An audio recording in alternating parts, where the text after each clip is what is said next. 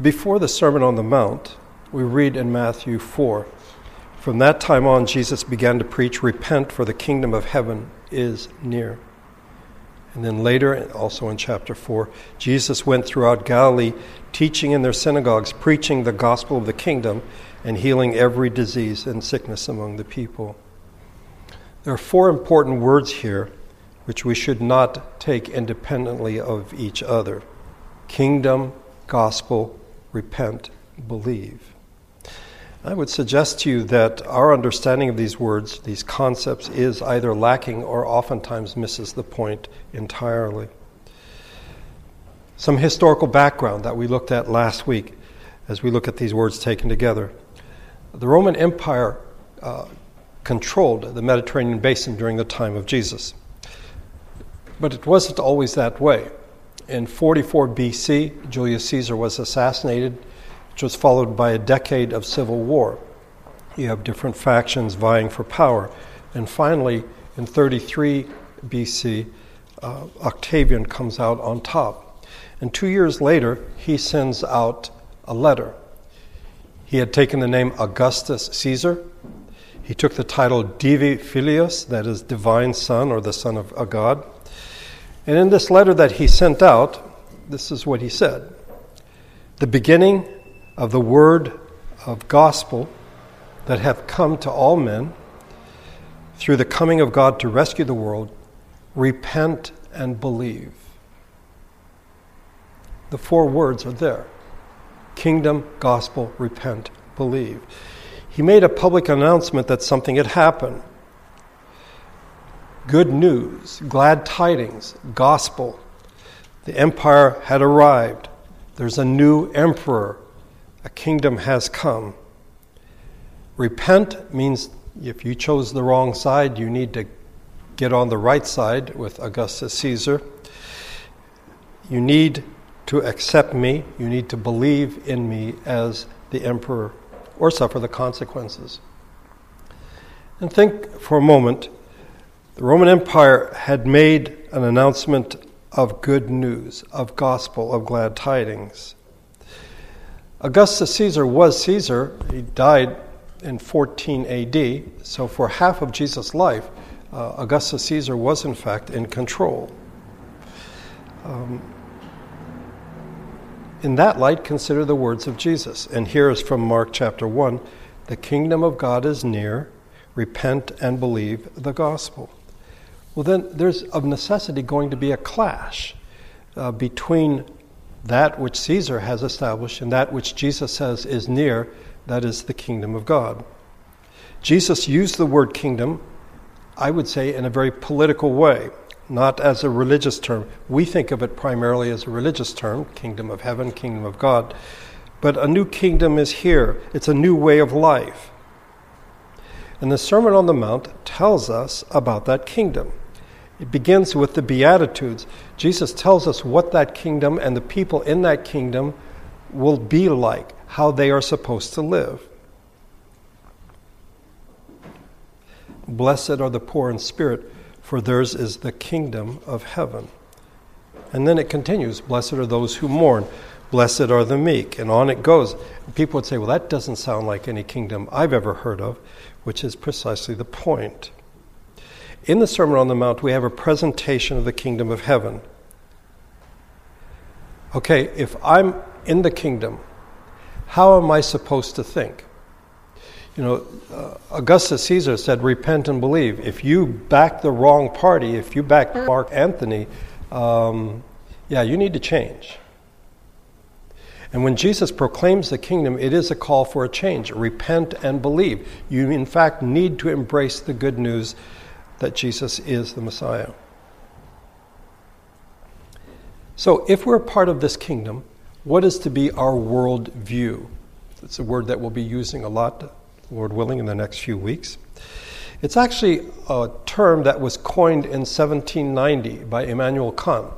I don't do German, but Germans are notorious for having compound words, putting things together.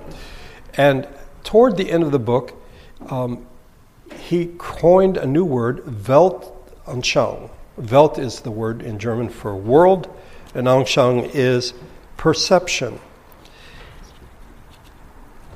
I think if we could go back in time and interview Mr. Kant, we would say, so tell us about this Weltanschauung.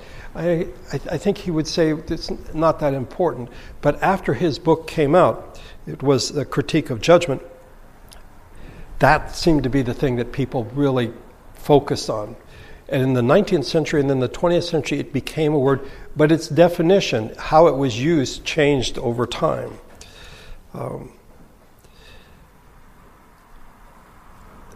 Wherever I lecture, 3 universities here in the States, in the Philippines and Brunei, this is always the first lecture that I give on worldview, because in fact my students are going to be studying about Southeast Asia, and they're not Southeast Asian. We're going to be talking about people in the past. How do we understand them? Well, we need to know how they thought. We need to know what their worldview is. But they also need to know what their worldview is. Otherwise, we just sort of talk past each other. So what is a worldview?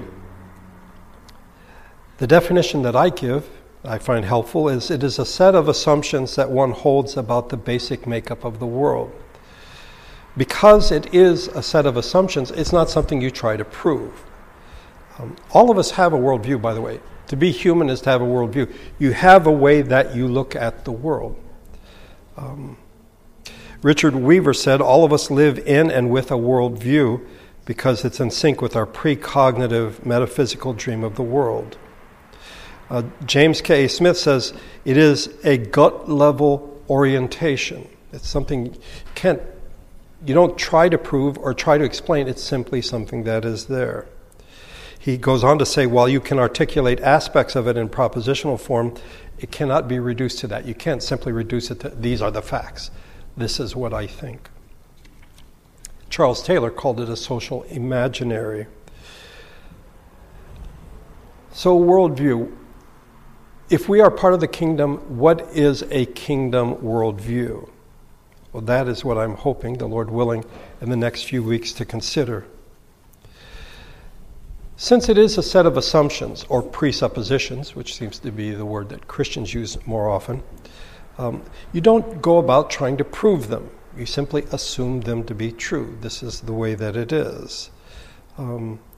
Jonathan Haidt, in his book, The Righteous Mind, Why Good People Are Divided by Politics and Religion, says that the first principle for him is intuition comes first, strategic reasoning second. In other words, you have these assumptions that's intuitive. You don't really, maybe you don't even think them through that carefully. You probably should. But then from there, then you have strategic reasoning. Let me give you an example of worldview thinking. Statements in physics about physical laws assume the constancy of the universe. Scientists also assume the reliability of the scientific method and the trustworthiness of their senses in gathering, analyzing data. Chemists depend on the constant relationship between the elements they use. They trust that they will not get sulfur by mixing nitrates and oxygen. But if you were to ask them, prove this, no, that's simply something we assume to be true, that the universe is reliable, that things, if you do something, it will happen usually the same way time after time. In this series, for the most part, I will not try to prove something. What I want to do is to say, this is what we think, these are the things that we assume, the presuppositions, and from that, we then go on and we live our lives as people, as citizens of the kingdom. I may, from time to time, contrast kingdom worldview with other worldviews. Not to disprove those other worldviews, but because oftentimes they creep into our own thinking.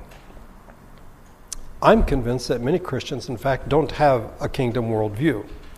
Their basic assumptions, their presuppositions, are not biblical.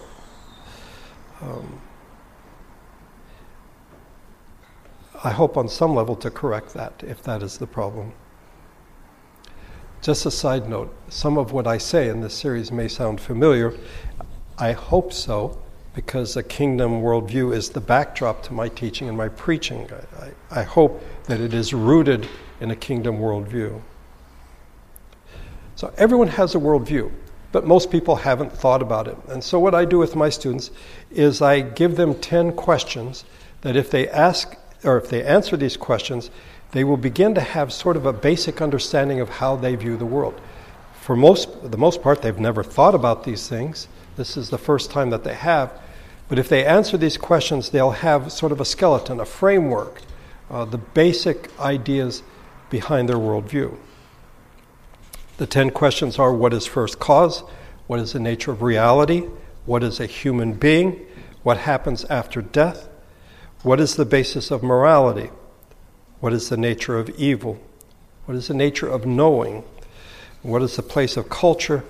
What is the nature of power? And what is the nature of history? Today, in this series, I don't plan to go through these 10 questions, but today I will start with the first one. And I do that not only because it's the first one, but because I think it colors everything else.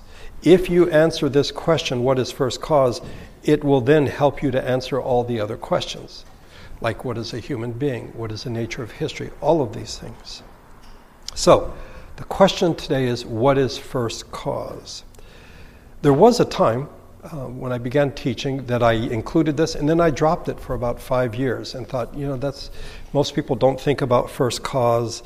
Postmodern thinking want nothing to do with first cause. They see this as primitive. We're here, so deal with it. We don't have to know where we came from, what was the first cause. We are here, and that's the way that it is. So, having said that, I've changed my mind. I've included it once again in the list because I think it's really important. So what is first cause? First cause is that which was before all things and the cause of what followed. So first cause is, as I say, you go back to the very, very, very beginning. What was the very first thing that was? Whatever first cause was, it is uncaused. Nothing caused first cause. It's the first. Okay? Aristotle called it the unmoved mover, the one who causes things, but nothing caused him. Thomas Aquinas, and by the way, if you Google first cause, which I did, Thomas Aquinas usually will come up because he used it to prove the existence of God. I will not do that. My assumption is that God exists and that he is, in fact, first cause. Thomas Aquinas stated that this cause, which is outside our world, is the first cause. It's the one that started everything. He argued that first cause must have no beginning. That is, nothing caused it to exist because first cause is eternal. And he argued that that first cause is, in fact, God. Something or someone must have caused the world to exist. The cause is God. The effect is the world. Again, for this series, first cause is not something intended to prove the existence of God. And in fact, again, if you Google it, you'll have people saying, no, Thomas Aquinas was wrong. First cause does not prove the existence of God. I'm not going down that path. For me, the key issue when we look at first cause is, was first cause personal or impersonal? I would argue that the only kind of cause that could be a true first cause is one that has personal agency, that is the capability to direct actions for given purposes. So if we accept that the universe had a beginning, what was there before the universe? And what was the cause of which the universe was the effect?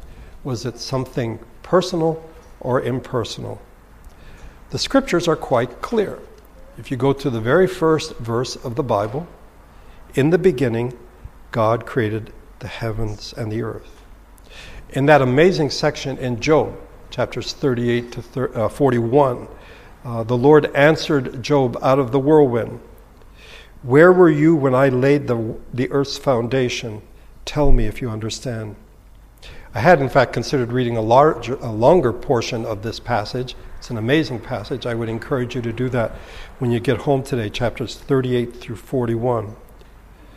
But the universe had a beginning, and God was the cause of that beginning when he created the heavens and the earth. He is first cause. But who is this God? What do we know of God? In a book that I've mentioned before, Jonathan Wilson wrote a book, God's Good World, Reclaiming the Doctrine of Creation. He argues that if God is not Father, Son, and Spirit, then there would in fact be no world. There would be no creation. There would be nothing and no one to know that there is nothing. It's like, Mr. Wilson, what does this mean? When we confess that God is Father, Son, and Spirit, we believe that God lives by relationship. The relationship involves these three persons. It is a personal relationship.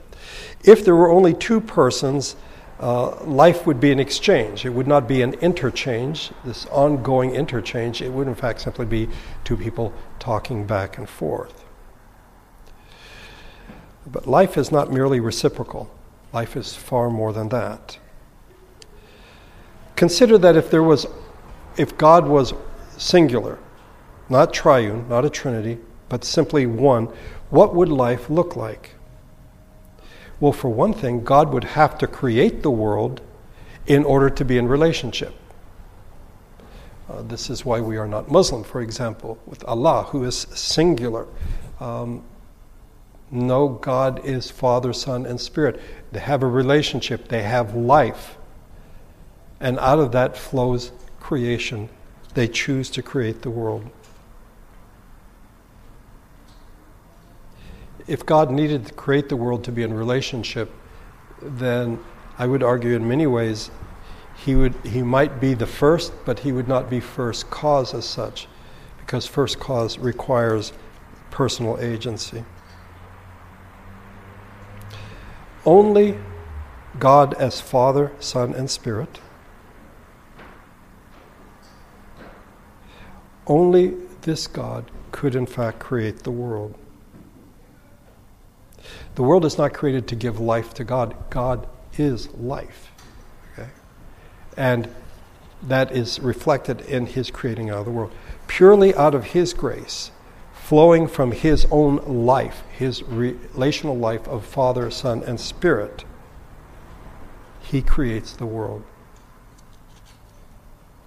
He's completely free to do so. He doesn't have to.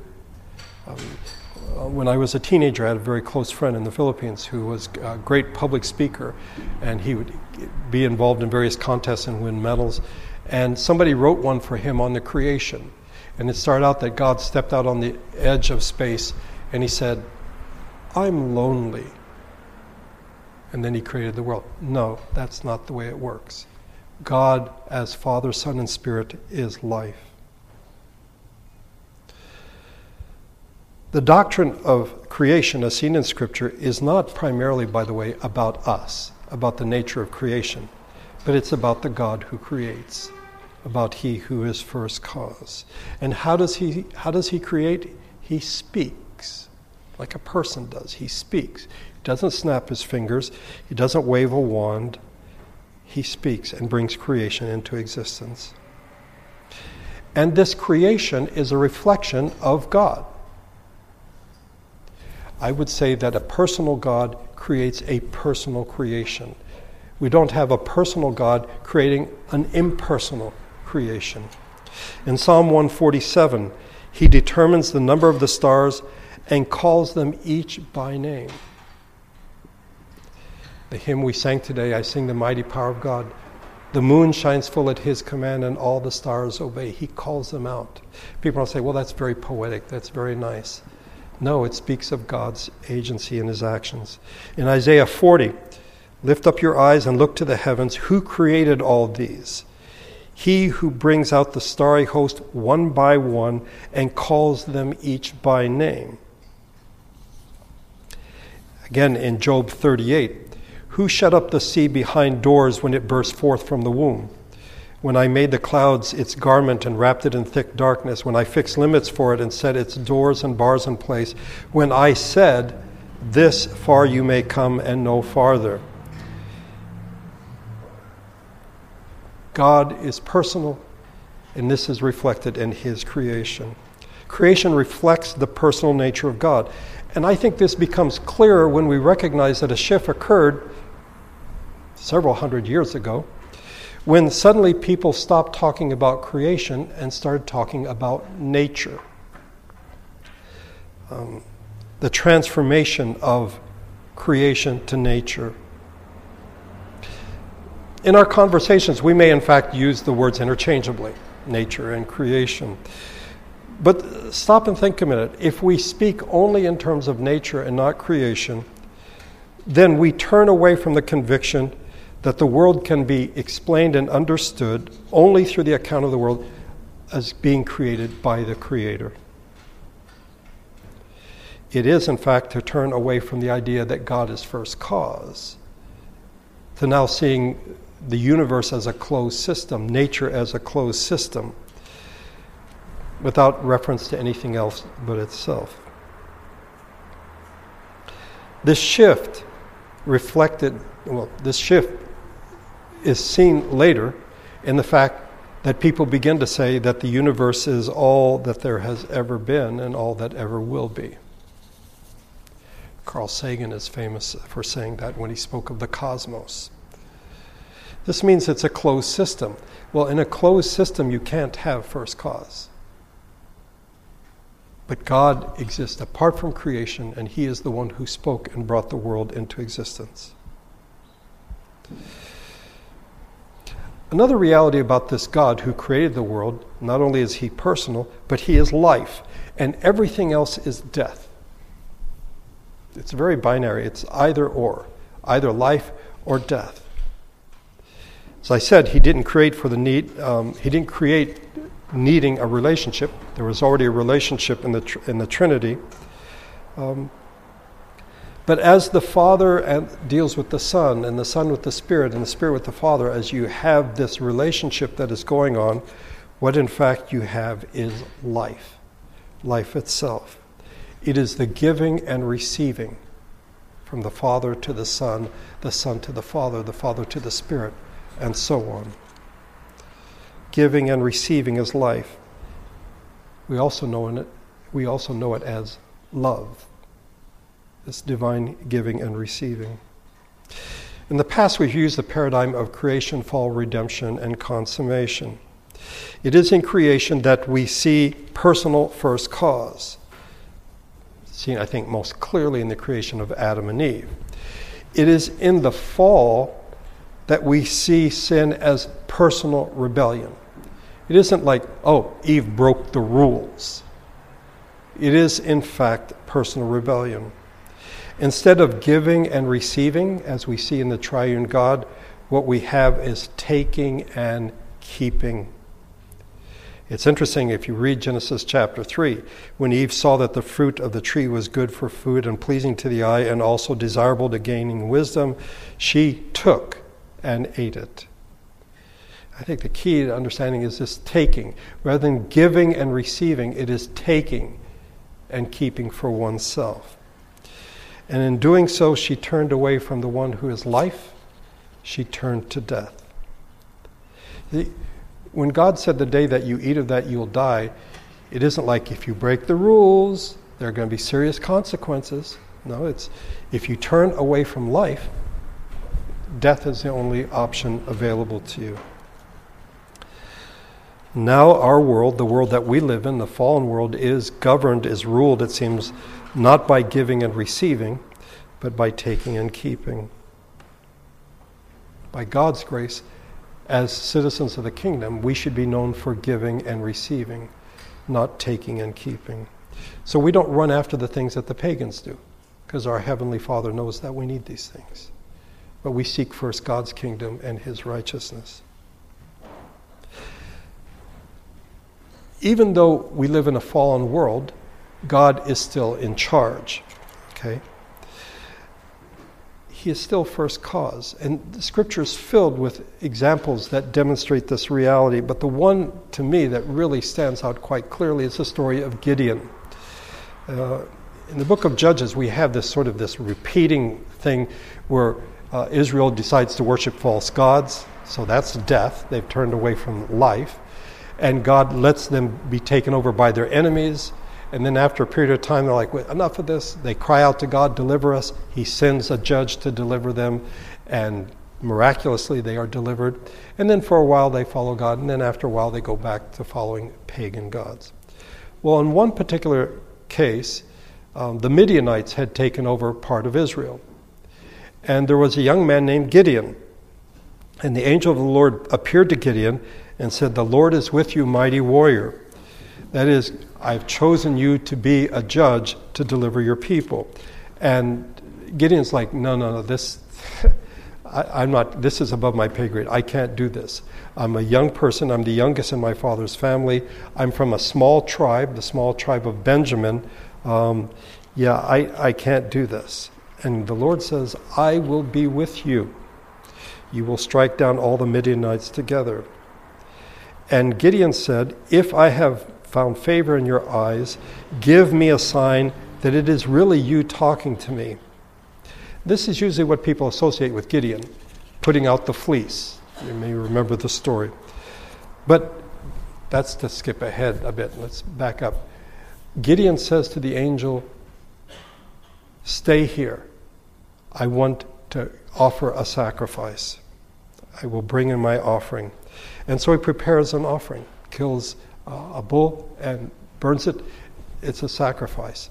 And then the same night the Lord said to him, take the second bull from your father's herd, tear down your father's altar to Baal, some people say Baal, and cut down the Asherah pole next to it.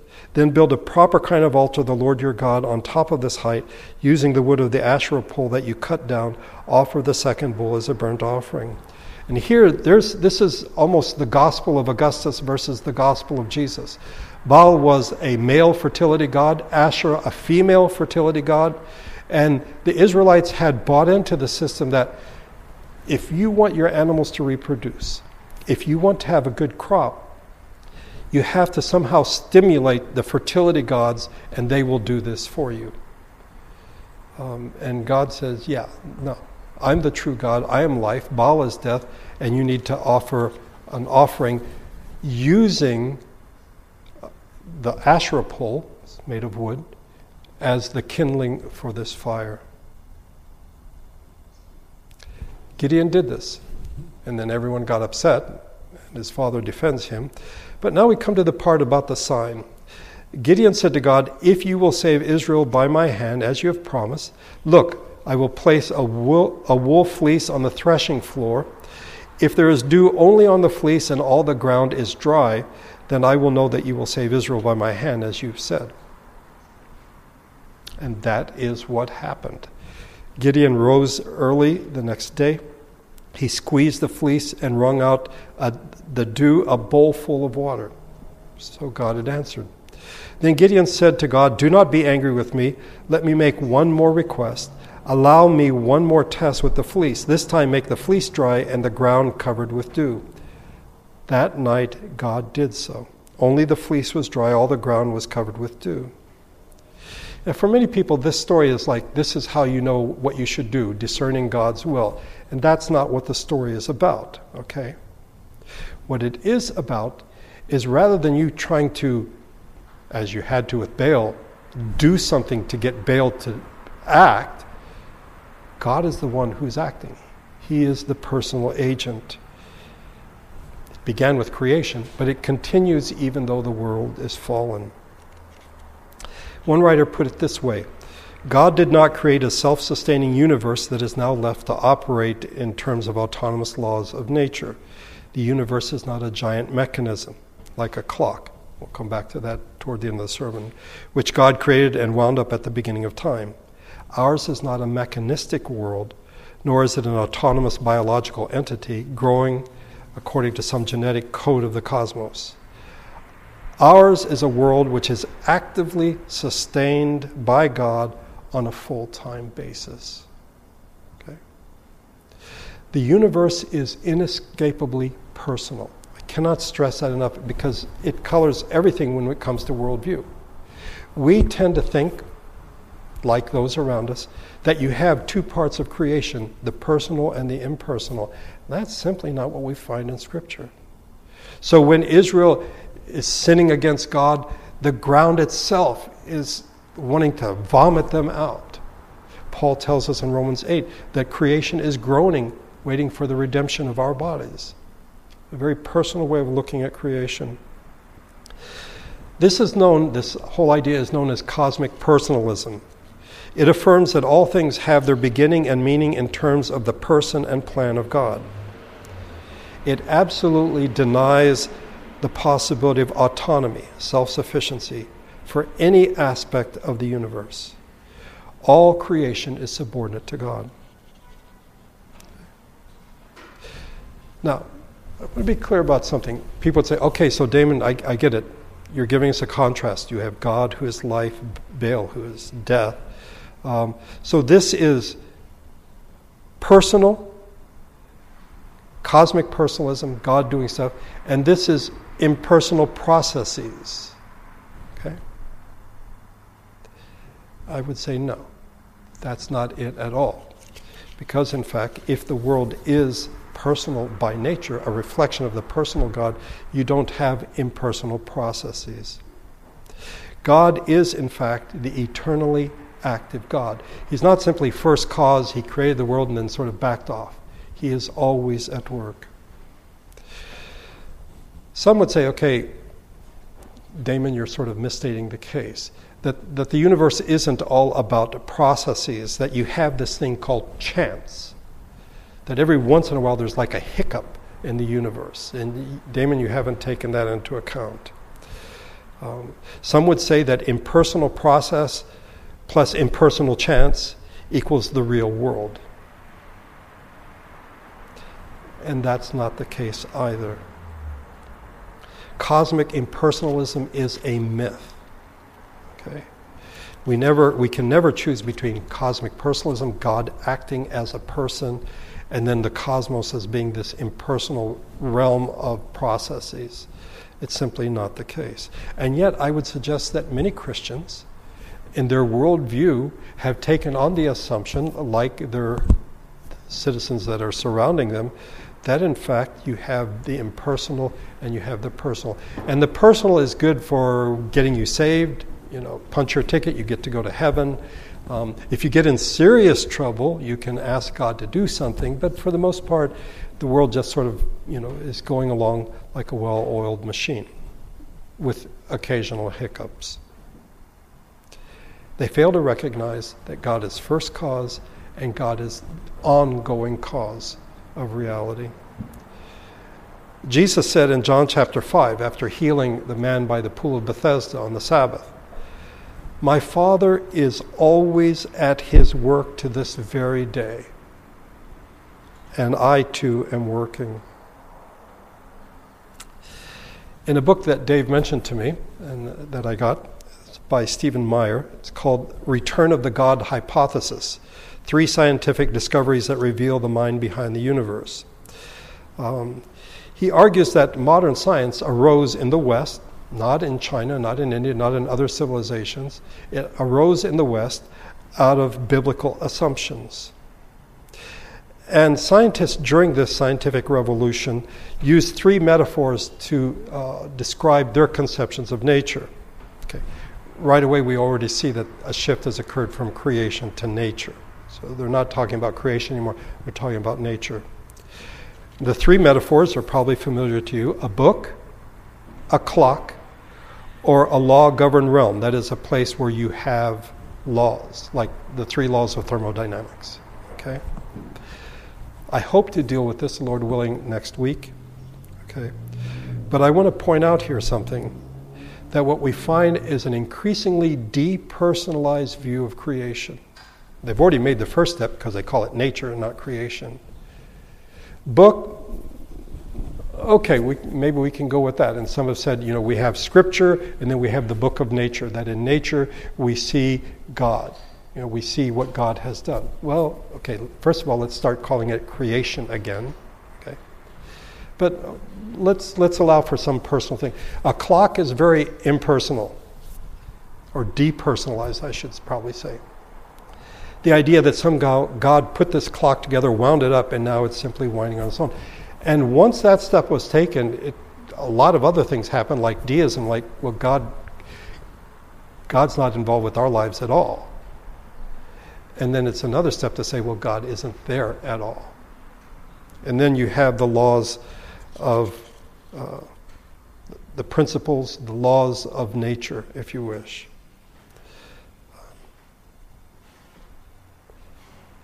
And by the way, in this view, miracles can't happen.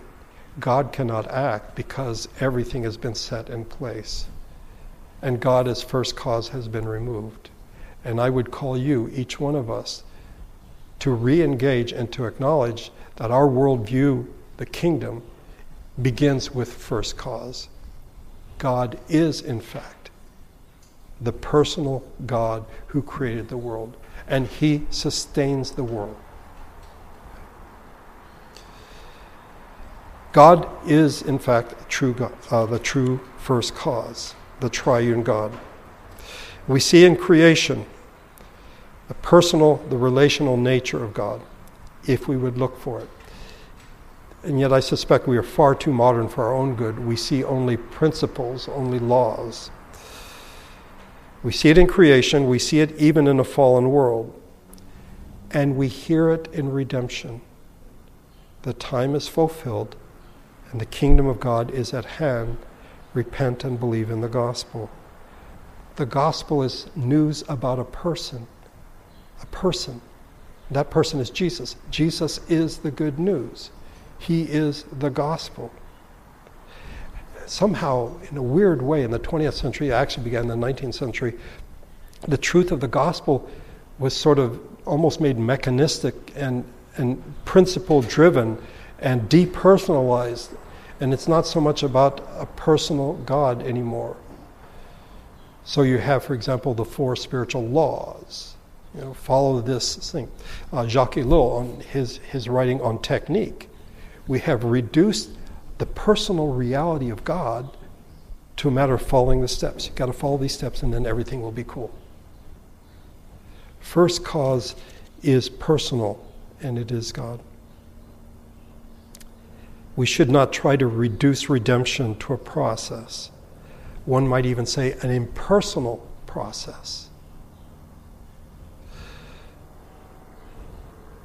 The beginning of a kingdom worldview rests in the reality that God is first cause, that the triune God is personal, relational, the source of life and love, and all things flow from that.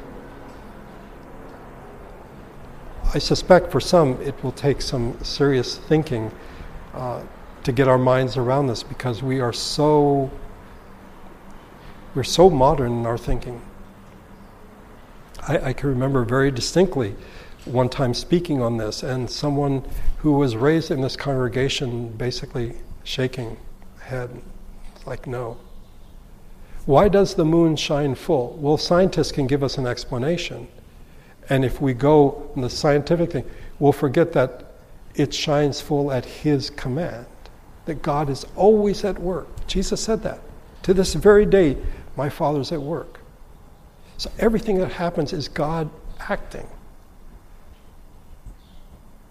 If we lose sight of that, I won't say the battle's lost, but we've gone down the wrong path. And we need to repent and believe the good news. And Jesus is that gospel. He is that good news. The Lord willing, we'll continue looking at this in the weeks to come.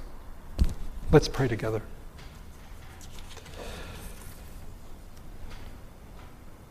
Our Father, we have come together to worship You. We are persons made in Your image. You are the Creator. You sustain our lives. You make possible every breath that we take. But in many ways, we're far too modern. We have scientific explanations. We can explain everything away. What ends up happening is we explain You away until we get into trouble. And then we need help. May we, as citizens of the kingdom, have a kingdom worldview. And may it begin with the reality that you are first cause. Father, Son, Spirit, personal, life-giving, loving. And all things flow from that. Even our sin is personal. Our rebellion against you is personal. We live in a time when people speak of institutional evil as though somehow it's depersonalized. No, you made the world.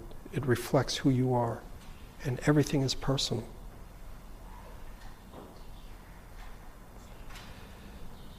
We are grateful that you sent the Lord Jesus, that he is in fact the good news. We confess that we get off track, influenced by those around us. I pray that beginning today and continuing by your grace in the weeks to come, we will begin to recapture, to recover a kingdom worldview. To see the world as you would have us see it. To recognize who you are, who we are, and our place in this world.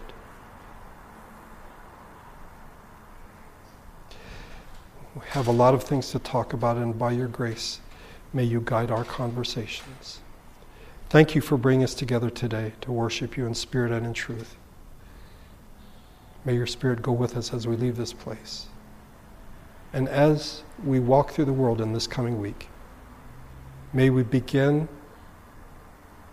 to think in terms of personal presence, that you are with us. There are no accidents. It isn't simply cause and effect apart from you. This is your world, and we are your people.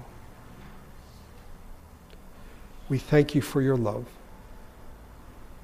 an expression of life between Father, Son, and Spirit. All this we pray in Jesus' name. Amen.